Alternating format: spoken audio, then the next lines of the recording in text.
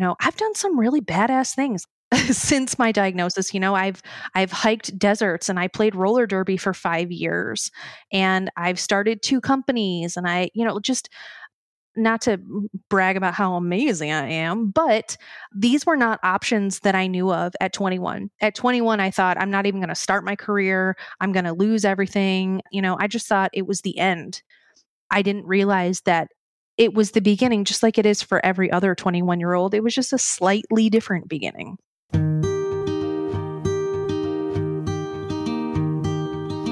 Everyone has a story to tell, and we invite you to join us for the Multiple Sclerosis Diagnosis Journey podcast and listen to these unique stories.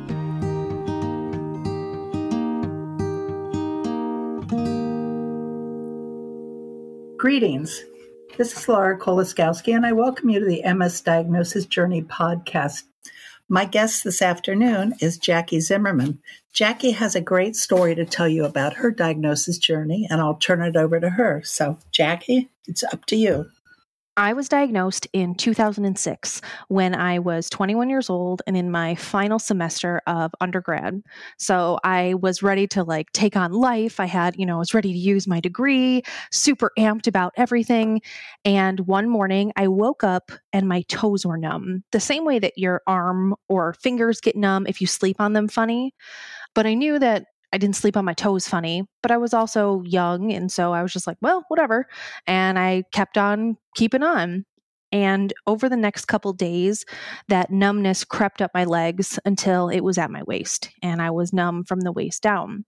So I did what you always do in the beginning before you've ever been a professional sick person. And I went to my primary care physician, who gave me a couple shots of steroids and kind of said, if this doesn't work, come back. Well, it didn't work. So I came back, and then they referred me to a neurologist. And I remember at the time being very confused because, the prospect of MS was not even on my mind. I didn't know anybody. Nobody in my family had it. And I was thinking, again, I'm young and kind of dumb. I have a problem in my legs. So I did not understand why I got a referral to a neurologist. And I actually kind of thought my doctor was maybe a little bit stupid because I just didn't understand what they were doing. So when I got referred, I then had an MRI. And again, I was still very confused. I had a lumbar puncture. Again, all of these things are happening and nobody's really telling me anything. And I had IV steroids at a short stay wing of my local hospital, which if you don't have a short stay wing at your hospital, it's where you come and get treatments. It's like an infusion center, but for longer stays, even though it's short stay. Anyway. I'm confused about short stay. Is this like a rehab unit that has an infusion clinic with it, or? I'm not entirely sure, honestly. Was it overnight? I think that there's the possibility to stay overnight at short stay, but I never did. I just know that I went there and had treatments and left, but it was not an infusion clinic.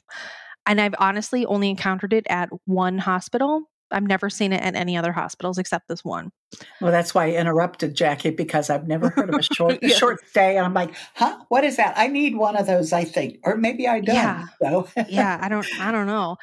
Anyway, so you were doing visits at the short stay to try to treat you, and? Yeah. So I was there, doing the 5-day IV steroids. But at this point, no one had told me why I was doing this. They were just treating me. And now that I'm a grown up and I've been, in the chronic illness world for a while, I think it's completely asinine that that's what was going on. But I didn't know to ask. I just was like, this is what they're telling me to do. So this is what I'm doing. But did you think the clinicians knew you had MS at that point? I think they absolutely knew. Yes. But they didn't tell you? No, they didn't. And what ended up happening, technically the way that I found out was actually through a woman who works at my insurance company at the time, where she had called me. I was at short stay and I was taking a call from my insurance company for, one of the many reasons why you talk to I don't remember why, but for some reason. And she was a really nice woman. And she said to me, oh, well, my brother has MS, so he's done this treatment before. And again, at the time, I was floored. I was like, who does this woman think she is? She doesn't know anything. I don't have MS. What is she talking about? But what I didn't know at the time is that this is the treatment for MS, that, a couple days course of IV steroids is pretty common. And so she wasn't necessarily out of line to say that. I was just uneducated at the time. So she said that, and I was upset, a little angry. I thought she overstepped, and she was just like way out of it. She didn't know what she was talking about. And I remember being really bothered by what she said because I just thought she made this grand assumption. And I was wrong because she didn't. And I left short stay. And it took until I completed that whole round of IV steroids before I went back to the neurologist, who I had found just because he was referred by my primary care doctor. I walked into the appointment. I had my mom there with me because I was 21. And I walked into this is like exactly what happened. I walked into just your regular exam room. I was sitting on the table because there was nowhere else to sit. And the doctor walked in and he said, "Hi, you have MS." And that was it. He didn't say, "How are you doing? What's your name? I'm Dr. So-and-so." He just delivered it just like that, very matter-of-factly, and gave zero follow-up information. I wonder if that's how they're taught to deliver that news, because I was also told, "Hi, let's get to the chase here. You have MS." Right. I know we talk often about how doctors, aren't the best at bedside manner. At least a lot of doctors aren't. But it just felt like I had no idea what that meant. And I remember very vividly asking, because there was a long moment of silence because he didn't say anything and I didn't say anything because I didn't know what to say. And then I said, so does that mean that I'm gonna die? Because I didn't know what it meant. I knew that MS was a thing that existed in the world, but I didn't know anything about it. And I remember he said, "Nope. But, today before you leave, we're going to give you a couple binders of information, and then you're going to pick the medication you want to take." And again, grown up, fast forward me is appalled at that. I don't think a patient should necessarily ever choose the medication that they want, because at the time, all there were injectables. And all that I got were the the info binders that the pharma companies provided for me. I didn't get any other context. And so at the time, I of course went with the one that seemed like it was easiest to do, every other day injections as opposed to every day or intramuscular, which scared me at the time. Right. So I was like, I'll take that one. I didn't know if it was a good choice for me. I just knew that it was the one that seemed the easiest. And after that experience that was less than desirable, I went to a different neurologist, not only just for somebody who frankly didn't suck as much, but I also wanted a second opinion at that time because I was young. I didn't know anything. I think people should get second opinions, but also because I just felt like that other doctor didn't really know what he was talking about. And so we went to a new doctor who we got on a referral based on somebody we knew. So it was somebody that we felt like we could trust a little bit more. And I went to see that doctor and he confirmed that I had MS. But when I told him the medication that I was taking, he was like, "Why? That I would never put you on that medication." And that was one of the moments that I knew that it was the right choice to switch doctors because he was like, "I would never tell you to pick your own medication." So from there, I've seen so many different neurologists because I moved or they retired, or it seems like I just keep bouncing around. I've had a lot of bad experiences with neurologists, but part of that is because I realized after that first experience that I kind of get to choose my own experience, that I don't have to have a doctor who's a jerk. And so I don't take any crap from doctors at this point. So, I've fired a few doctors because I didn't like the way that they handled situations. So, but I have been in a good spot since then. Well, I'm so glad that sounds like you kind of have a happy ending to this, but to start at such a young point in your life in college and have it progress into from young adulthood to where you're at now. Yeah, I hear that you have a complete shift and thinking on your medical care. absolutely. And in the beginning, right? I think everybody doesn't know what they don't know. That's a big part of it. But, in between I remember going to my final classes like with an IV still in my arm because I was like, I am going to graduate on time. I am not letting this get in my way. And I did, which was great. But I think in the beginning of any major life diagnosis, you have those moments where you're like, this is it. This is the end. Everything is going to be terrible from here on out, right? Like it's never going to get any worse than this. And I remember thinking that. I remember thinking, it's never going to be any worse than this right now. And I want to just sort of like give 21-year-old me a big LOL because it got way worse than that. And I was, later diagnosed with ulcerative colitis 3 years later, which for me was a lot worse. I got far sicker, far faster, and it got far more dangerous for me than MS did in the beginning. And that helped me get a lot more perspective too of living with two chronic illnesses where one is like actively trying to kill you, honestly, and the other one kind of stayed in check for a while. But I did have times when my colitis was flaring or I was having surgery, and then my MS flared. And so things were pretty messy there for a while.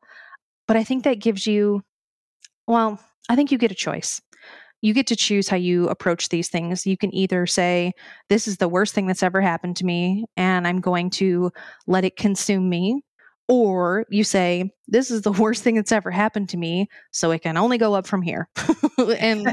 and I think that, it took getting to some pretty rock bottom moments to be able to see that like going up is an option, forward is a pace, because it's also overwhelming in the beginning. And, you hear what you think are everybody's outcomes, right? You hear that people are bedridden, and you hear that people need mobility aids, and you hear everybody has a friend of a friend of a friend who, died from MS, or, all of these things that are half truths, but you don't know any better. So you just think like, this is going to be the worst.